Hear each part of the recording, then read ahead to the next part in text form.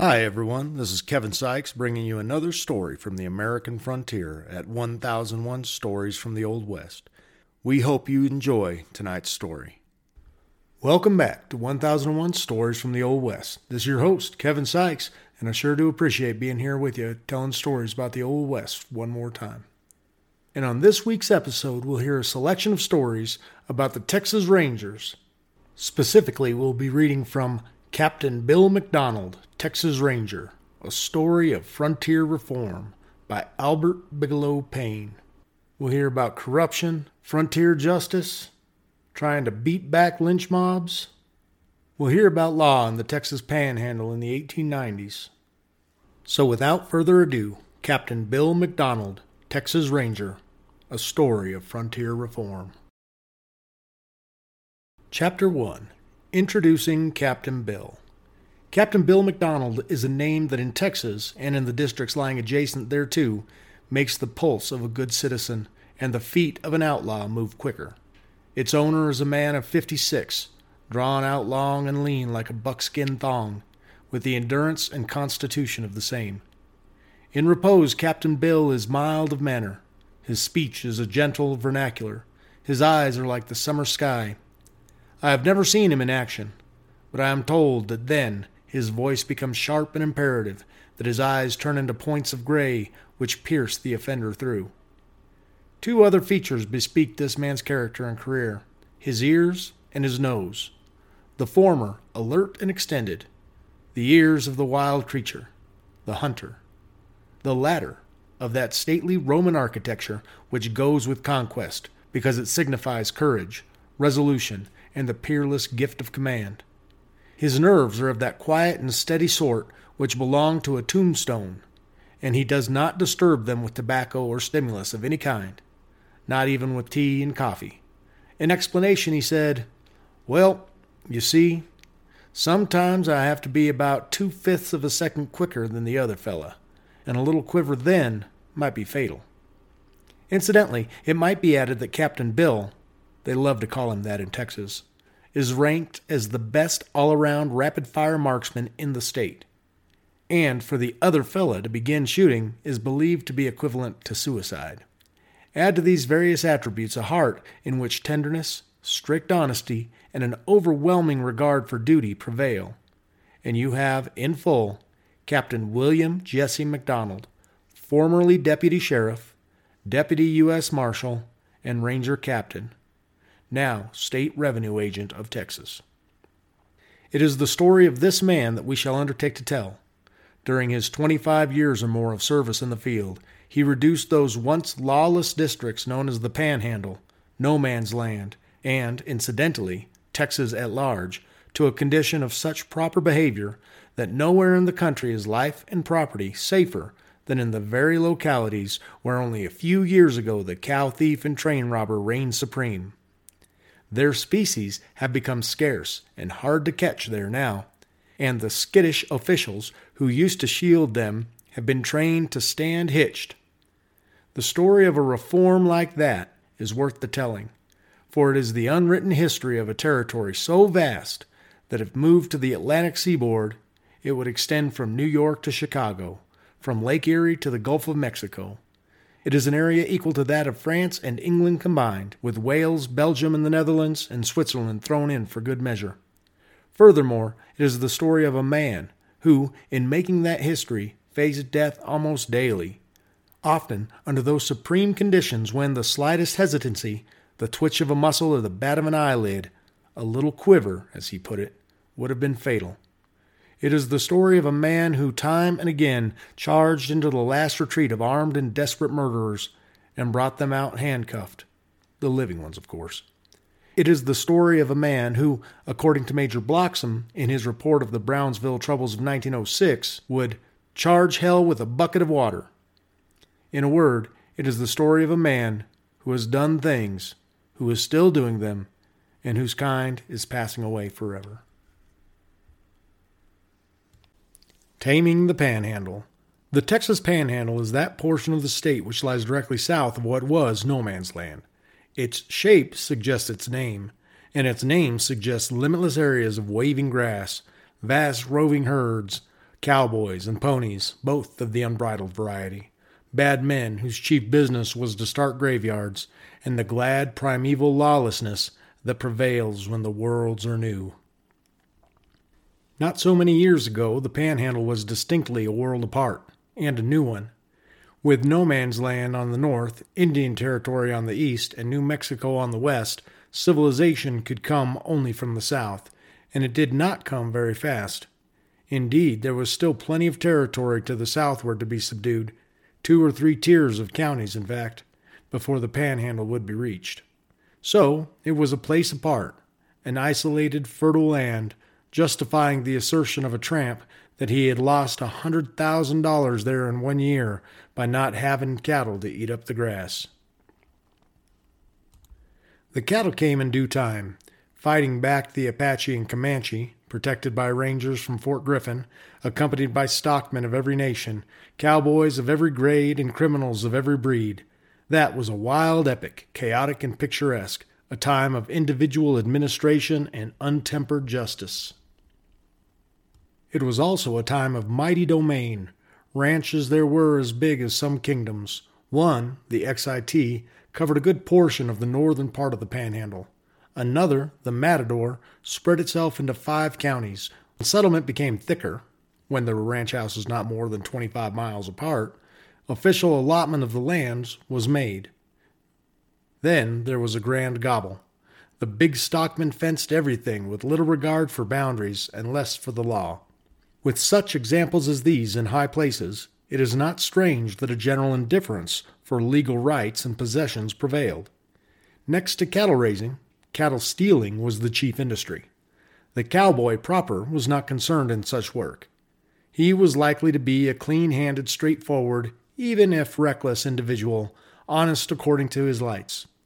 True, loyalty to his employer might render him a trifle indifferent as to brands and marks when strays mixed with the herd, but it was the employer and not the cowboy who profited by such laxity.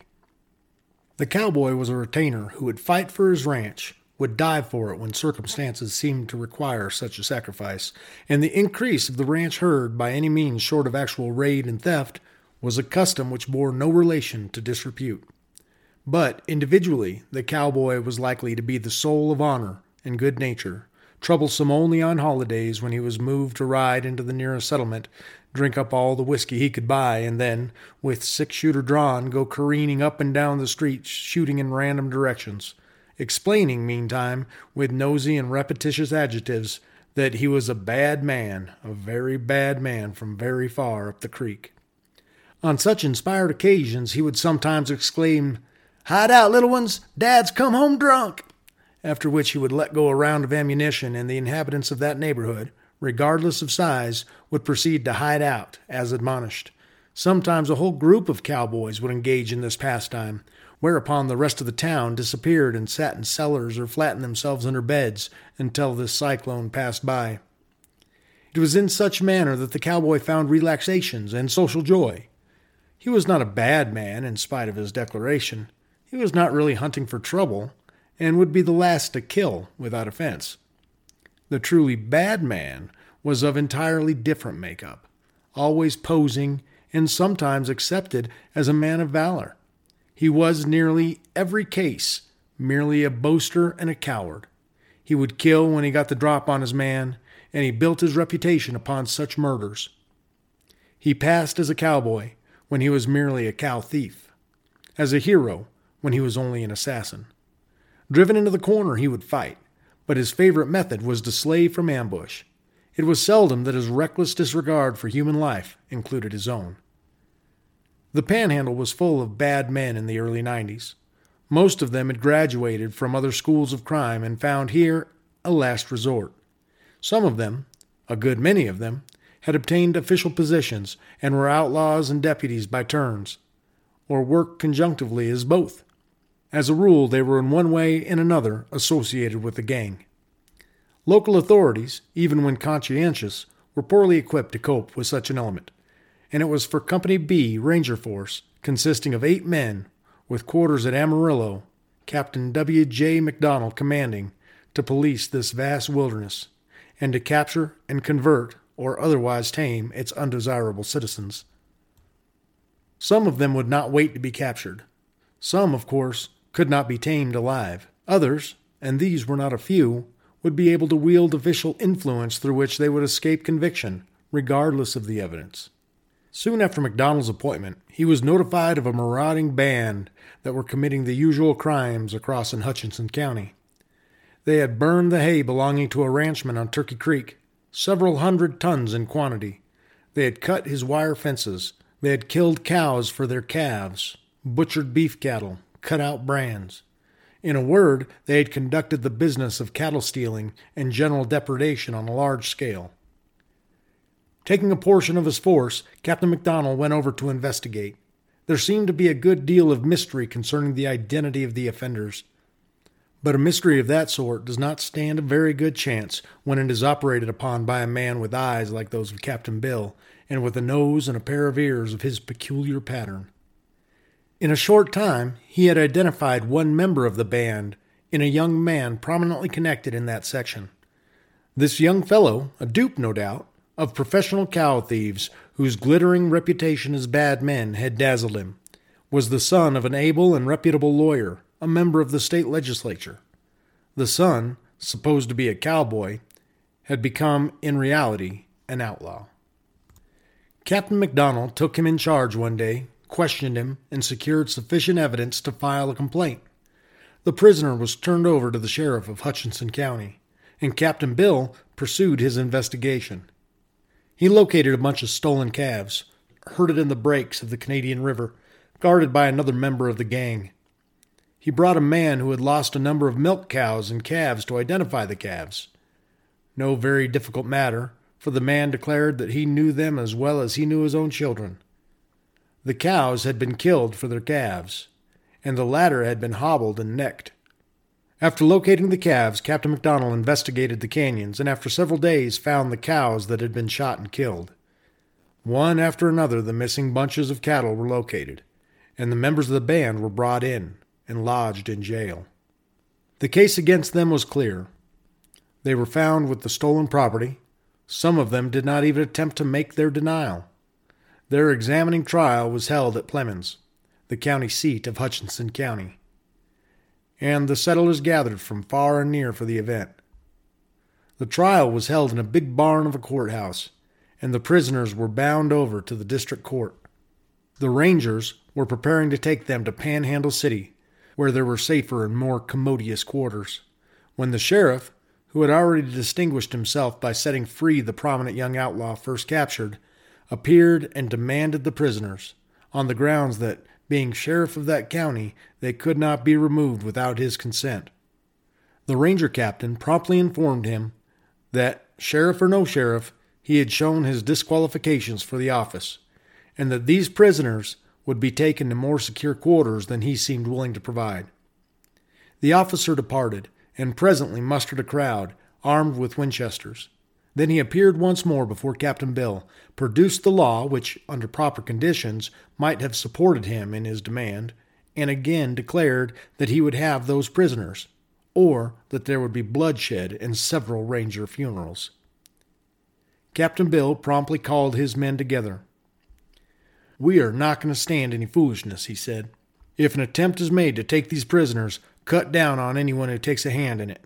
Come, let us move on now and get these men in jail." The crowd that had gathered expected battle, then and there, but nothing of the kind took place. The sheriff's armed bluff had been called. Later, he obtained a writ of habeas corpus, but it was not effective for the reason that the men had been committed under bond. At all events, it was not effective so long as McDonald and his rangers were in charge of the jail. It was now evident that conviction of these offenders was not to be expected in that county. Most of them had official influence of one kind or another. In fact, there appeared to be nobody, except those whose property had suffered, who seemed concerned in bringing these bandits to justice. With such overwhelming evidence, McDonald was determined, if possible, to secure their punishment. He kept them in jail several months, and eventually was instrumental in getting their cases distributed and sent to other counties for trial. Even so, they managed to evade the law. Through influence of one kind or another, and cooperation of officials, former associates perhaps, in the business of crime, their cases were one by one dismissed. In spite of this miscarriage of justice, the general effect of McDonald's vigorous prosecution was wholesome. The members of the band either left for the far isolations or decided to reform. The case is given, one of many such, as an example of what the honest official had to contend with in the early panhandle days. Sometimes, indeed, justice was even more openly and briskly sidetracked. Once, when Captain Bill had caught a notorious cattle thief red-handed, he brought him to trial and secured his conviction by jury. The judge, instead of passing sentence, took the law wholly into his own hands and administered it in a manner rather startling for its unexpectedness and originality. He delivered an elaborate oration, which no one in the courtroom comprehended in any large degree, himself included perhaps, and then read a lengthy decision concerning captures made upon the high seas, closing with his own decision to the effect that the clause covered this particular case as perfectly as if it had been made for it, and that the entire proceedings were irregular, irrelevant, without warrant, and without effect, concluding his amazing declaration with the statement that the prisoner was discharged. Cases like these would have discouraged and disgruntled a man of less reputation and less character than Bill McDonald. To him, such things only meant renewed determination, strong in the knowledge that unless he happened to be killed, he would eventually make criminals scarce, and corrupt or weak-kneed officials unpopular in that section. He gave neither rest nor respite to those who broke the law in the field, or to those who warped and disfigured it in the courts. Individually and in groups, he brought the bad men in and filled the jails with them, and the boxcars, and when neither was handy, he lariated them out, set a guard, and rode off after more. When he failed to convict in one court, he tried another, and when he found an honest official, he kept him busy. In a recent letter written by Colonel W. Camp of San Antonio to Edward House, one of the best-known citizens of Texas, the writer says, and I quote, "When Captain McDonald was captain of the Rangers in Texas, and doing his most effective work, I was district attorney of the 35th Judicial District in the Panhandle, and I learned to love, respect, and admire this fearless officer, who always placed duty before his own life. In those days, on the frontier of Texas, it was almost worth a man's life to uphold the majesty of the law.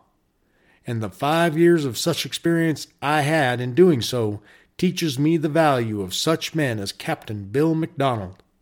History should hand down his name for the coming generations by the side of the heroes of the Alamo and San Jacinto." We'll return right after these sponsor messages. And now, back to our story. Chapter 21, The Battle with Matthews. It was strange indeed that McDonald did not happen to get killed in those busy days of the early 90s. One of the favorite vows of tough panhandlers was to shoot Bill McDonald on sight. But the reader will remember that there was a suddenness and vigor about Bill McDonald's manner and method that was very bad for a vow like that when the moment for its execution arrived. Still, there were those who tried to make good, and one of these, duly assisted, came nearer being successful. He would have succeeded, no doubt, if he had had time. The man's name was John Pierce Matthews, which became simply John Pierce, after its owner had got the drop on a steamboat captain one day in Louisiana and shot him dead. He took the new name with him to the Panhandle, where in due time he got the drop on another man, somewhere up in the northern tier of the counties, with the same result. This was a good while before he had come down to Childress County and got to be sheriff. But there were those who had not forgotten, and among them was Captain Bill McDonald. Then, stopping at Wichita Falls, Matthews, or Pierce as he was called, frequently came down to the falls for a spree, and on one such visit made application to join a secret society. McDonald was a prominent member of that society, and Matthews did not get in. This stirred the animosity of Matthews, and he began to clean his six-shooter daily and to practice sudden and accurate firing, which he knew would be necessary in case of a showdown. By and by, there was a sheriff convention at Houston, and on a boat excursion between Houston and Galveston, Matthews spoke disrespectfully to Governor Hogg, who was on board. McDonald, who was also present, promptly called Matthews to account, and a general settlement might have been reached then and there had well-meaning but misguided friends of both parties not interfered and spoiled a very pretty sheriff's picnic newspaper story. As it was, Matthews kept on oiling his pistol and practicing, meantime enlisting the sympathy of friends, to whom he had confided that someday, when he had a little leisure, he was going to look up Bill McDonald and kill him, suggesting that they be present and take a hand, they being of the sort naturally interested in such an enterprise. Matthews had another enemy, one Joe Beckham, sheriff of Motley County, an officer of his own kind who presently got as short as possible in his accounts, absconded, and set out for Indian Territory. Matthew had no right to go outside of his own county after a fugitive, and no business in this matter anyway, as he wanted Beckham only for a misdemeanor, whereas he was charged in his own county with a felony. But Matthews had an itch for Beckham on his own account, so he picked up another enemy of Beckham named Cook, a citizen of Motley, with an ambition for Beckham's office, and the two came with peaceful attitude and fair words to Quanah, where Captain Bill was then stopping, requesting the loan of a ranger to go over into the territory after the defaulting officer. McDonald refused, but said he would send a man as far as the territory line, ranger authority not extending beyond the border. He did send one Ranger McClure, who, being strongly persuaded, overstepped at the same instant both his authority and the state line, captured Beckham, whom he lost through a writ of habeas corpus, fell into a plot devised by Matthews and Cook to get rid of him, and was finally brought back to Quanah by Captain Bill, who drove 100 miles on a bad night to get him out of the mess, after which McClure was a wiser and better ranger. Beckham, meanwhile, had fallen a victim to remorse, or more likely had been promised immunity, and now hurried over to Quanah and gave himself up again to Ranger McClure, Captain Bill being absent from Quanah at the time. Beckham asked to be taken to Matador, county seat of Motley, for trial and begged McClure to see him through Childress, where he expected to be killed by Matthews and Cook. McClure assured Beckham that he would see him safely to Matador, and they set out by rail for Childress, at which point they would take a team for the Motley county seat. Matthews was on hand at Childress. He demanded Beckham of McClure, who refused to deliver his prisoner. Matthews then started to organize a posse to take Beckham. Word of this came to McClure, who promptly gave his prisoner a revolver and told him to help defend himself. Matthews and his crowd now tried to enlist the cooperation of Sheriff Cunningham of Abilene, who, as soon as he understood the situation, resigned from the Matthews force and offered to assist the McClure contingent. McClure thanked him, but said he guessed he'd go along to Matador now with his prisoner, as the team was waiting. Captain Bill was in Matador when Ranger and prisoner arrived, and Beckham was jailed without further difficulty. Cook got appointed sheriff by the commissioner's court, but the district judge refused to accept him and selected a man named Moses for the job, whereupon Cook refused to sign and Captain Bill was sent over to turn him out, which he did with promptness and vigor. On his way back to Quanah, waiting for a train in Childress, Matthews appeared and demanded that McDonald dismiss Ranger McClure on general charges connected with the Beckham episode. McDonald, mildly but firmly, refused and spoke his mind pretty freely on the subject, all of which added fuel to the old resentment which Matthews nursed and nourished in his bosom for Captain Bill. If Matthews wanted to commit suicide, he began preparing for it now, in the right way. He gave it out openly that he was going to wander over to Quanah someday and kill Bill McDonald, just as a matter of pastime, and he sent word to the same effect by any of Captain Bill's friends that he found going that way. Perhaps he thought these messages of impending death would unnerve the ranger captain and interfere with his sleep. That was bad judgment. Bill McDonald needed only the anticipation of a little pistol practice like that to make him sleep like an angel child. "I didn't talk as loud as he did, nor as much," Captain Bill said afterwards. "I reckon he thought I was afraid of him." Matthews had really cut the work out for himself, however, and had enlisted help for the occasion. He was satisfied with his target practice and the condition of his firearms, and he had taken to wearing a plug of tobacco or a Bible or something solid like that in his coat pocket just over his heart, about where one of Bill McDonald's bullets would be apt to strike, provided the ranger happened to get a bead on him, though he planned against that too. It was in December 1895 at last that Matthews and his pals came down to Quanah for the declared purpose of killing a ranger captain. It was a cold, dreary day, and they visited one saloon after another, getting a supply of courage for the job and explaining what they were going to do. Then they took to following McDonald, always in a group, evidently waiting the proper opportunity.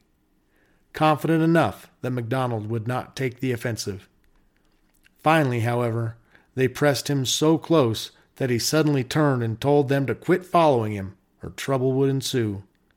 Perhaps it did not seem a good place to do the job, there being no sort of protection. Perhaps there was something disquieting in the manner of Captain Bill's warning. They dropped away for the time, and McDonald gave the matter no further thought. Men threatening to kill him was an item on every day's program.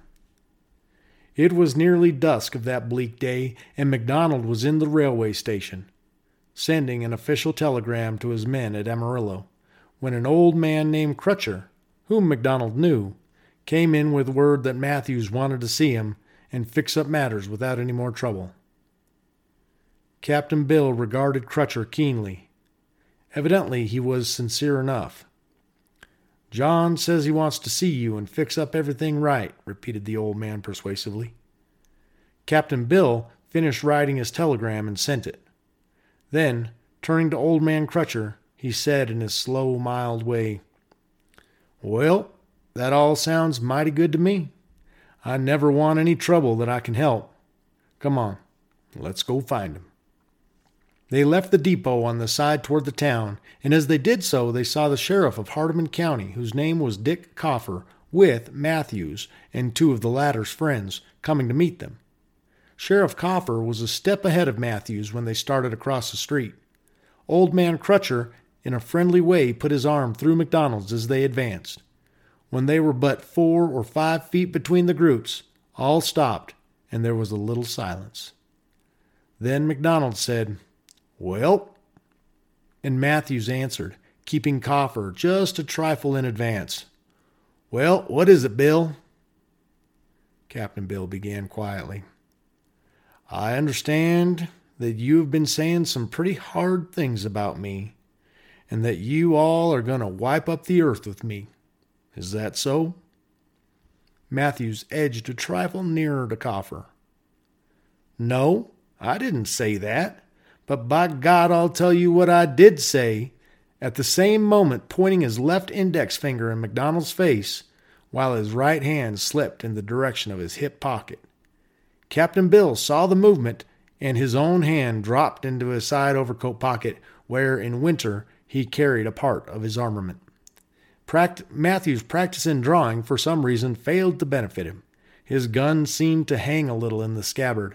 A second later, he had jerked it free, and stepping behind Coffer, fired at Captain Bill over the sheriff's right shoulder. But the slight hitch spoiled his aim, perhaps for the bullet missed, passing through McDonald's overcoat collar, though the range was so short that the powder burned his face. The game now could be considered open. Captain Bill, with a quick movement that was between a skip and a step, got around Coffer and let go 2 shots in quick succession at Matthews. But the latter's breastpiece was a success. Both of McDonald's bullets struck within the space of a 50-cent piece, just above Matthew's heart, penetrated a thick plug of Star Navy, found a heavy notebook behind it, and stopped. With a thought process which may be regarded as cool for such a moment, Captain Bill realized that for some reason he could not kill Matthews by shooting him on that side, and shifted his aim. Matthews, meantime, had again dodged behind Coffer, who now dropped flat to the ground, where it was quieter. Captain Bill was bending forward at the time, trying to get a shot around Coffer, and as the latter dropped, Matthews fired, the bullet striking McDonald in the left shoulder, ranging down through his lung to the small of his back, traveling 2/3 of the length of his body for lodgment. He started to cock his gun when he received another ball in his right shoulder. The Ranger was knocked backward, but did not fall. Matthews quickly fired again, but McDonald was near enough now to knock the gun aside with his own, and the ball passed through his hat brim.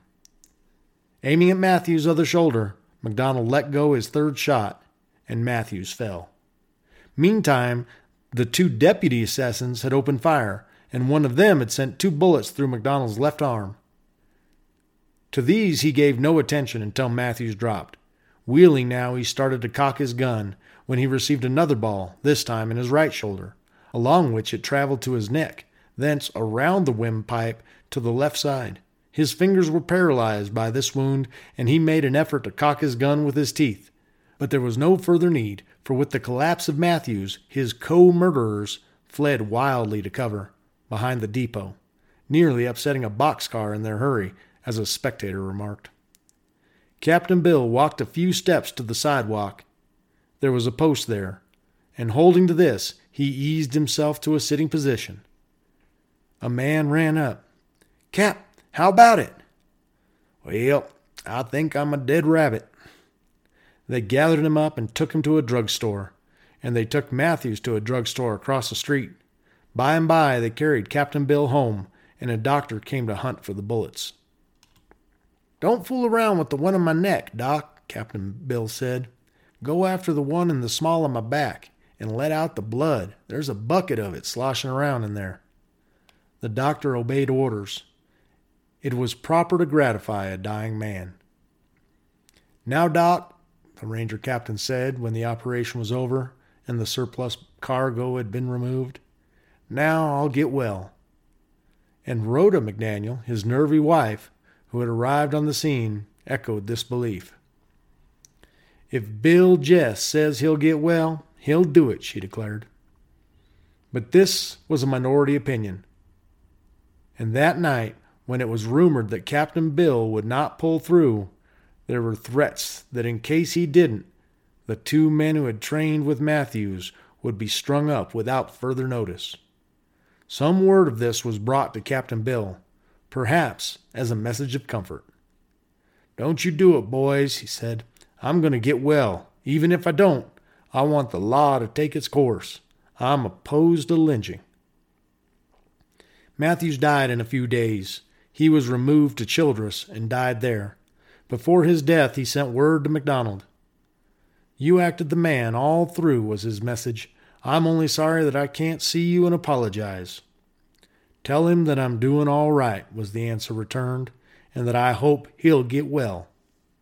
The mending of Captain Bill was a slow process. For about 2 months he was laid up, and then, with his wife, he sojourned for a time at a sanitarium.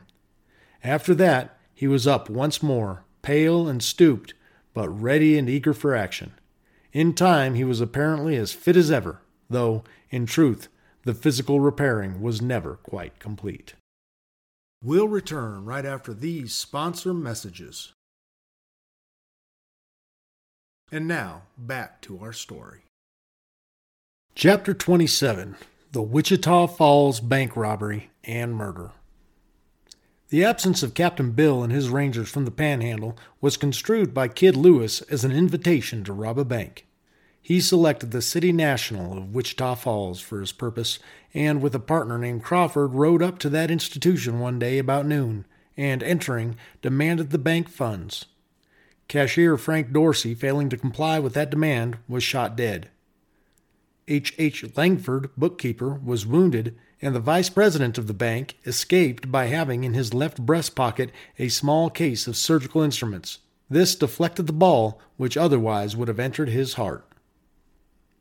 The robbers then secured whatever money was in sight, about $600 in gold and silver, and ran out the back door, mounted their waiting horses, and galloped away. The citizens were by this time alarmed, and a number set out in pursuit, full speed. There was a running fight during which Lewis's horse was shot, but an instant later he was clear of it, and, leaping behind Crawford, the two went plunging away double until they met an old man driving into town with a single horse. This they appropriated forthwith, leaving their pursuers a good way behind. Still, further on they crossed Holiday Creek and came to a field where a man was plowing. They now abandoned their blown horses and, at the point of a gun, took his heavy Clydesdale team and once more dashed away, making for the Wichita River. Their pursuers gained on the clumsy animals and fired several more shots at the fugitives, then decided to return and organize a posse, which they raised in short order. This posse followed the track of Lewis and Crawford beyond the Wichita River to a place where the robbers had taken to the thick brush overgrowing the river bottom. Here the trail was lost. Captain McDonald, returning from Fort Worth, had got as far as Bellevue in the adjoining county when he was met by a telegram containing the news of what had happened that morning at Wichita Falls. He immediately wired the authorities at the falls to have horses in readiness for himself and his men. The Rangers reached the city at about 2 in the afternoon and, mounting the horses already waiting, dashed away in the direction the robbers had taken. With him, Captain Bill had Rangers McCauley, Harwell, Sullivan, Queen, and McClure, the tried, picked men whom Lewis and Crawford had been most anxious to avoid. The horses were picked, too, for speed and endurance, and went at a wild, headlong gait, almost too headlong for safety. A small creek that had become a bed of mud lay across the road, and Captain Bill's horse, stumbling on the brink, sent him head first into the soft mixture, which literally daubed him from head to foot before he could get on his feet. His men thought for a moment that he was killed, but he rose spluttering and swearing, wholly unhurt, though fearfully disfigured, and with no time to remove his disguise, instantly mounting, he galloped on, a sight to behold, the others respectfully restraining any tendency to mirth. Presently, they met the local posse coming back. The posse had given up the chase, but was able to furnish information. Captain Bill and his Rangers learned where the robbers had disappeared and pressed on in that direction, the posse following. It was now getting toward evening and would soon be dusk. It was desirable to make an end of matters by daylight, if possible, and the Rangers wasted no time. They picked up their way rapidly into the thick undergrowth of the bottoms, and suddenly, in a bend of the river, discovered the Clydesdale horses tied close to the bank. Their riders were believed to be close by, and the Rangers expected to be fired upon at any moment. Without waiting for any such reception, they charged in the direction of the horses, with no other result than that Ranger Sullivan broke a stirrup, fell, and with a fractured rib, retired from action. Lewis and Crawford had abandoned the horses, and their trail led down the river bank. The Rangers also left their horses at this point, for it was hard going. McDonald now took Queen and Harwell, one on either side of him, their guns in readiness, while he gave his attention to the trail. The light was getting very dim, but Captain Bill is a natural trailer, and followed the tracks without difficulty. Here and there they found stray articles which the men had dropped in their flight. Finally, the tracks led to the river, where it was evident the bandits had crossed. It was February, and the water was very cold. Captain Bill had not yet recovered from the terrible bullet wounds received in the fight with Matthews 2 months before, and was bent and debilitated. But he did not falter. With Queen and Harwell he plunged in and waded the icy water, chin deep, to the other side. Twice more the trail led to the river and crossed, and twice more McDonald and his men waded that bitter current, holding their firearms above their heads, their bodies literally numb with cold. It was a severe experience, but as Captain Bill said afterward, it removed a good deal of his mud. McDonald now made up his mind that the robbers would be likely to cross a road that had been cut through the bottoms and head toward the territory, which they were evidently trying to reach, believing the Rangers would not follow them across the line. He called to one of his men, Ranger McClure, who appeared just then a little distance away, to get all the force he could and guard that road, while he, McDonald, with Queen and Harwell, would continue to beat the brush and search carefully through the bottoms. At that moment, Lewis and Crawford were near enough to hear this order, and the realization that it was Bill McDonald and his Rangers who were on their trail gave them a sudden and more severe chill than the icy water they had waded. They had been heading for the territory, as McDonald suspected, but decided to change their course toward a creek that ran parallel with the river. On their way to it, they were obliged to cross an open field, and though by this time it was night, between 9 and 10 o'clock, a full moon had risen, and they were discovered by the men guarding the road and fired upon. They returned fire as they ran, but no damage was done on either side. Meantime, MacDonald and his two companions, nearly perishing with wet and cold, having come upon a horse in their search, had stopped to try for a cup of hot coffee. At the sound of the shots, they rushed out. A horse was hitched at the door, and Captain Bill leaped into the saddle and hurried in the direction of the alarm. As he approached, he saw in the moonlight a crowd, the local posse, gathered on the little hill overlooking the wheat field where the robbers had crossed. The ranger captain fully expected to find the captured or dead bandits in that crowd, and called out as he came up, "Boys, where are they? Where are the robbers?" They pointed in the direction of some brush about a quarter-mile away. "They went into that creek bottom yonder." "Well then, what in the devil are you all doing up here?" Somebody answered, "You must think we're damn fools to go in there after those fellas. Of course we didn't go in there and didn't intend to." "Well," said Captain Bill, "I'm going, and if any of you fellows want to go, come ahead. But I don't want any man that don't go willingly." Ranger McCauley had ridden up. "You can't get away from me, Uncle Bill." The two loped off in the direction of the thicket, but presently found their way barred by a wire fence. Leaving their horses, they made a circuit around the enclosure, and soon struck what seemed to be a road leading into the bottom.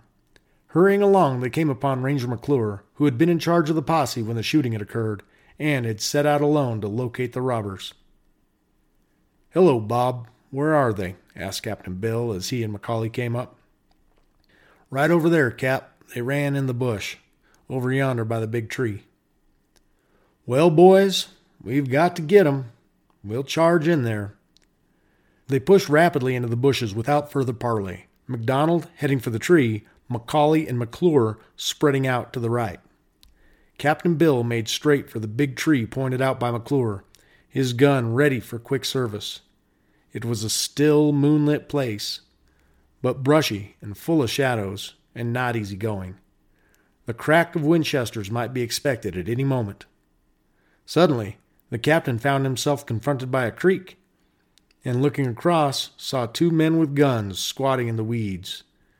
They appeared to be on the point of raising their guns to fire, but with MacDonald's appearance and his sharp command, "Hold up there!" made from behind his own leveled Winchester, they were unable to complete the action. Their guns dropped into their laps. They seemed stupefied. "Throw up your hands," was the next order. The hands went up. "Get up from there." One of the men found his voice. "We can't, Captain. Our guns are lying across our laps, cocked. They'll go off if we get up." "Get up or I'll turn you over." They rose hastily, their guns sliding to the ground. "Back off there now and face the other way." They obeyed like soldiers on drill. Captain Bill stepped into the creek, about 3 feet deep, and waded across. He noticed a bag, doubtless containing the stolen money, and observed that the robbers had laid their cartridges out in a log for convenient use. At that moment, McCauley and McClure came hurrying up, apparently ready to shoot. "Hold up, boys. It's all right," said MacDonald. "I got 'em." McCauley and McClure waded across and assisted in searching the prisoners. A purse of gold was found in one of the men's pockets. The sack on the ground contained silver. "Now let's get out of this," said McDonald, "and get to where it's warm." "You're not going to make us wade that cold creek, are you?" said Lewis, shivering. "Look here," said Captain Bill. "If you don't get across there, and pretty quick, too, I'll duck you, head first. You've made me wade the water up to my neck all afternoon." They all crossed then, the 5th time in the cold water that day for McDonald, and made their way to where he and Macaulay had left their horses. Here they got a rope and bound the prisoners, their arms behind them. Captain Bill then called to the posse, still waiting in the road a quarter of a mile away, listening for the sound of the shots that would probably bring down Rangers. "Come on, boys, we got 'em!" So they came lickety-brindle, but presently stopped. "Captain, are you sure you got 'em?" "Yeah, I got 'em and got 'em tied. Come on, there's no danger now." The crowd tore through the brush to get over there, and some of them began abusing the captured men, declaring they had murdered the best man in Wichita Falls and furnishing a graphic outline of what would happen to them in consequence. What they said was all true enough, maybe, but the saying of it seemed in rather poor taste to Captain Bill. "Look here," he said, "these men are my prisoners. Now you let 'em alone." He marched Lewis and Crawford over to Mark Boger's ranch, where all got some hot coffee and something to eat. Boger also supplied a wagon in which to haul the prisoners. It was McDonald's first intention to take the men to Henrietta for safekeeping, but against his judgment he was persuaded to take them to Wichita Falls. He gave orders, however, that none of the crowd should leave, as he did not wish the news of the captain to travel ahead of them, realizing that a mob of citizens would likely gather. On the way to the falls, the Rangers fell into conversation with Lewis, and Macaulay and Harwell discussed with him the fight that he and Hill Loftus and others had made that night in the dugout when Joe Beckham had been killed. Lewis explained how he and Red Buck and Loftus had managed to slip away without being seen. Then McDonald said, "Boys, how was it you didn't shoot me a while ago when you saw me coming through the bushes? You all had your guns cocked and ready, and you knew you'd be hung anyway if you got caught. You saw me first. Why didn't you shoot?" "Cap," said Lewis, "we thought you were out of the country and wouldn't get back before we could get to the territory. When we heard you giving orders and knew who it was, we lost our nerve. And when we saw you, we somehow got paralyzed." When the procession had arrived within a mile or two of the falls, Captain McDonald, realizing that someone had doubtless slipped away and carried the news, sent one of his men to have the jail door open in order that there might be no delay in entering. His suspicion was correct, for the news had traveled, and though it was then about 2 o'clock in the morning, several hundred men were congregated about the jail when the Rangers with their prisoners arrived. Captain Bill rode ahead and opened the way with his gun. "Give room here, men," he commanded, and the way was open. Lewis and Crawford were marched into the jail, Rangers Macaulay and Queen being left to guard the door. The prisoners were taken to cells, carefully searched, and locked in. Captain McDonald then descended to disperse the crowd, which had grown noisy and ugly in its demand for the prisoners, and was apparently making ready to attack the jail. Captain Bill addressed this assembly. "Boys," he said, "I reckon you're all my friends, and if you are, you'll go home now and go to bed. My Rangers and I captured these men, and they are our prisoners. We've got 'em locked up, and they'll have a fair trial. You men didn't capture them, and you have nothing to do with them. They're unarmed now, and they can't defend themselves. But if you make an attack on this jail, I'll give the prisoners their guns, and we'll lick this crowd. I command you to disperse immediately. If you don't, we'll begin business right now." The mob dispersed. Some of the leaders wanted to call Captain Bill away to discuss matters, but he would have none of it and cleared the grounds. Then, in spite of his wet, cold, weary condition and the terrible wounds received less than 3 months before, he stayed with his men on guard till morning. Then a message was brought to him that Hill Loftus had been concerned in the robbery and that he was hiding in a dugout near town. Knowing that Loftus and Lewis trained together, Captain McDonald did not discredit this report, or suspect that it was part of a ruse to get him away from the jail. He ordered a horse from the stable at once and made ready to start. "Aren't you going to take your men with you?" asked the men who brought the word. "No," said Captain Bill. "I want them to stay here." "But Loftus is a bad man and will have the advantage of you being in the dugout." "That's all right. I could take care of him, but I do want somebody to come and show me the place." A man volunteered to do this and rode with Captain Bill to a dugout some distance away in the edge of the town. The place was empty, but another man appeared just then who claimed to have seen Loftus leave a little while before, taking a northerly direction. Still unsuspecting, Captain Bill set out at full speed, but after riding 3 miles and seeing no sign of Loftus or his trail, he rode back to Wichita Falls. At the edge of the town, he was met by his nephew, Henry McCauley, with the news that everybody who could get a gun had marched on the jail, and had no doubt Lewis and Crawford were already hung. Captain Bill did not wait for another word. A mob of several hundred men had gathered about the jail, wild with excitement, determined to have Lewis and Crawford and to lynch them. Suddenly, this multitude saw Captain Bill bearing down on them, his Winchester in possession for business and fury in his eye. "Boys, have you still got the prisoners? Boys," he called to his rangers as he dashed up, "have you still got the prisoners?" "Yes," they called back, "they're still in the jail." Captain Bill wheeled on the mob. "Now," he shouted, "damn you sorry souls, march out of here and march away from this jail. Every one of you, or I'll fill this yard with dead men." He lay his Winchester leveled as he spoke, and those who considered themselves in range made a wild, hasty effort to get into some safer locality. Captain Bill swung the point of his gun so it covered a good many in its orbit, and nobody knew when it might go off. They knew if it did go off, it would hit whatever spot he selected, and nobody wanted to own that spot. The crowd moved, some of it hurried a good deal, and Captain Bill helped things along with language. He escorted the mob well into town.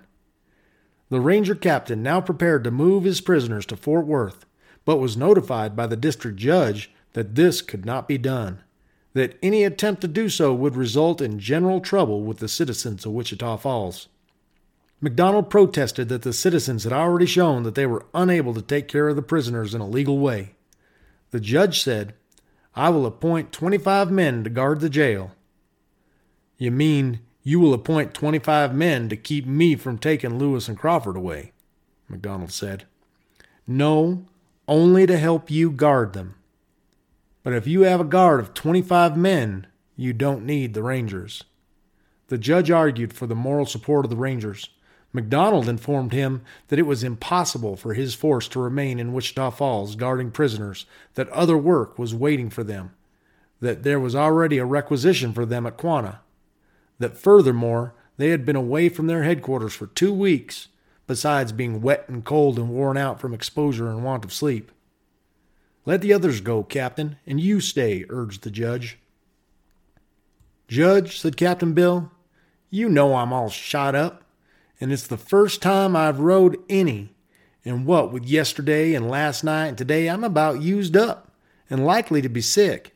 Now, if you can take care of those prisoners with your guard, all right. If you think you can't, I'll take them to Fort Worth, where they'll be safe. But I'm going to get out of here tonight, unless you get an order from Governor Culberson for me to stay. It ain't far to the telegraph office, only about 30 steps. You can go and wire him, if you want to. If he says for me to stay, I will, of course. But otherwise, I'm going. I've done my whole duty now. When I get prisoners in jail and guarded, my duty ends. Your guard of 25 men with your local officers can hold that jail if they want to. I could hold it alone." No order came to the Rangers from Governor Culberson, and they left that afternoon when the local guard had been duly installed. That night the mob once more marched on the jail, and in spite of the armed guard and the sheriff, deputies, and constables, Lewis and Crawford were taken from their cells and hung to telephone poles, close to the bank where they had committed their crime. Citizens of Wichita Falls complained to Governor Culberson that Captain McDonald and his Rangers had gone away, leaving the prisoners to the mercy of the mob. Culberson wired to McDonald and, receiving the facts in reply, commended him throughout. A reward of $2,000 for the capture of Lewis and Crawford was paid by the two banks of Wichita Falls. The local posse divided it into 32 equal parts, in which they generously permitted the Rangers to share. Captain Bill McDonald's creed: no man in the wrong can stand up against a fellow that's in the right and keeps on a-comin'.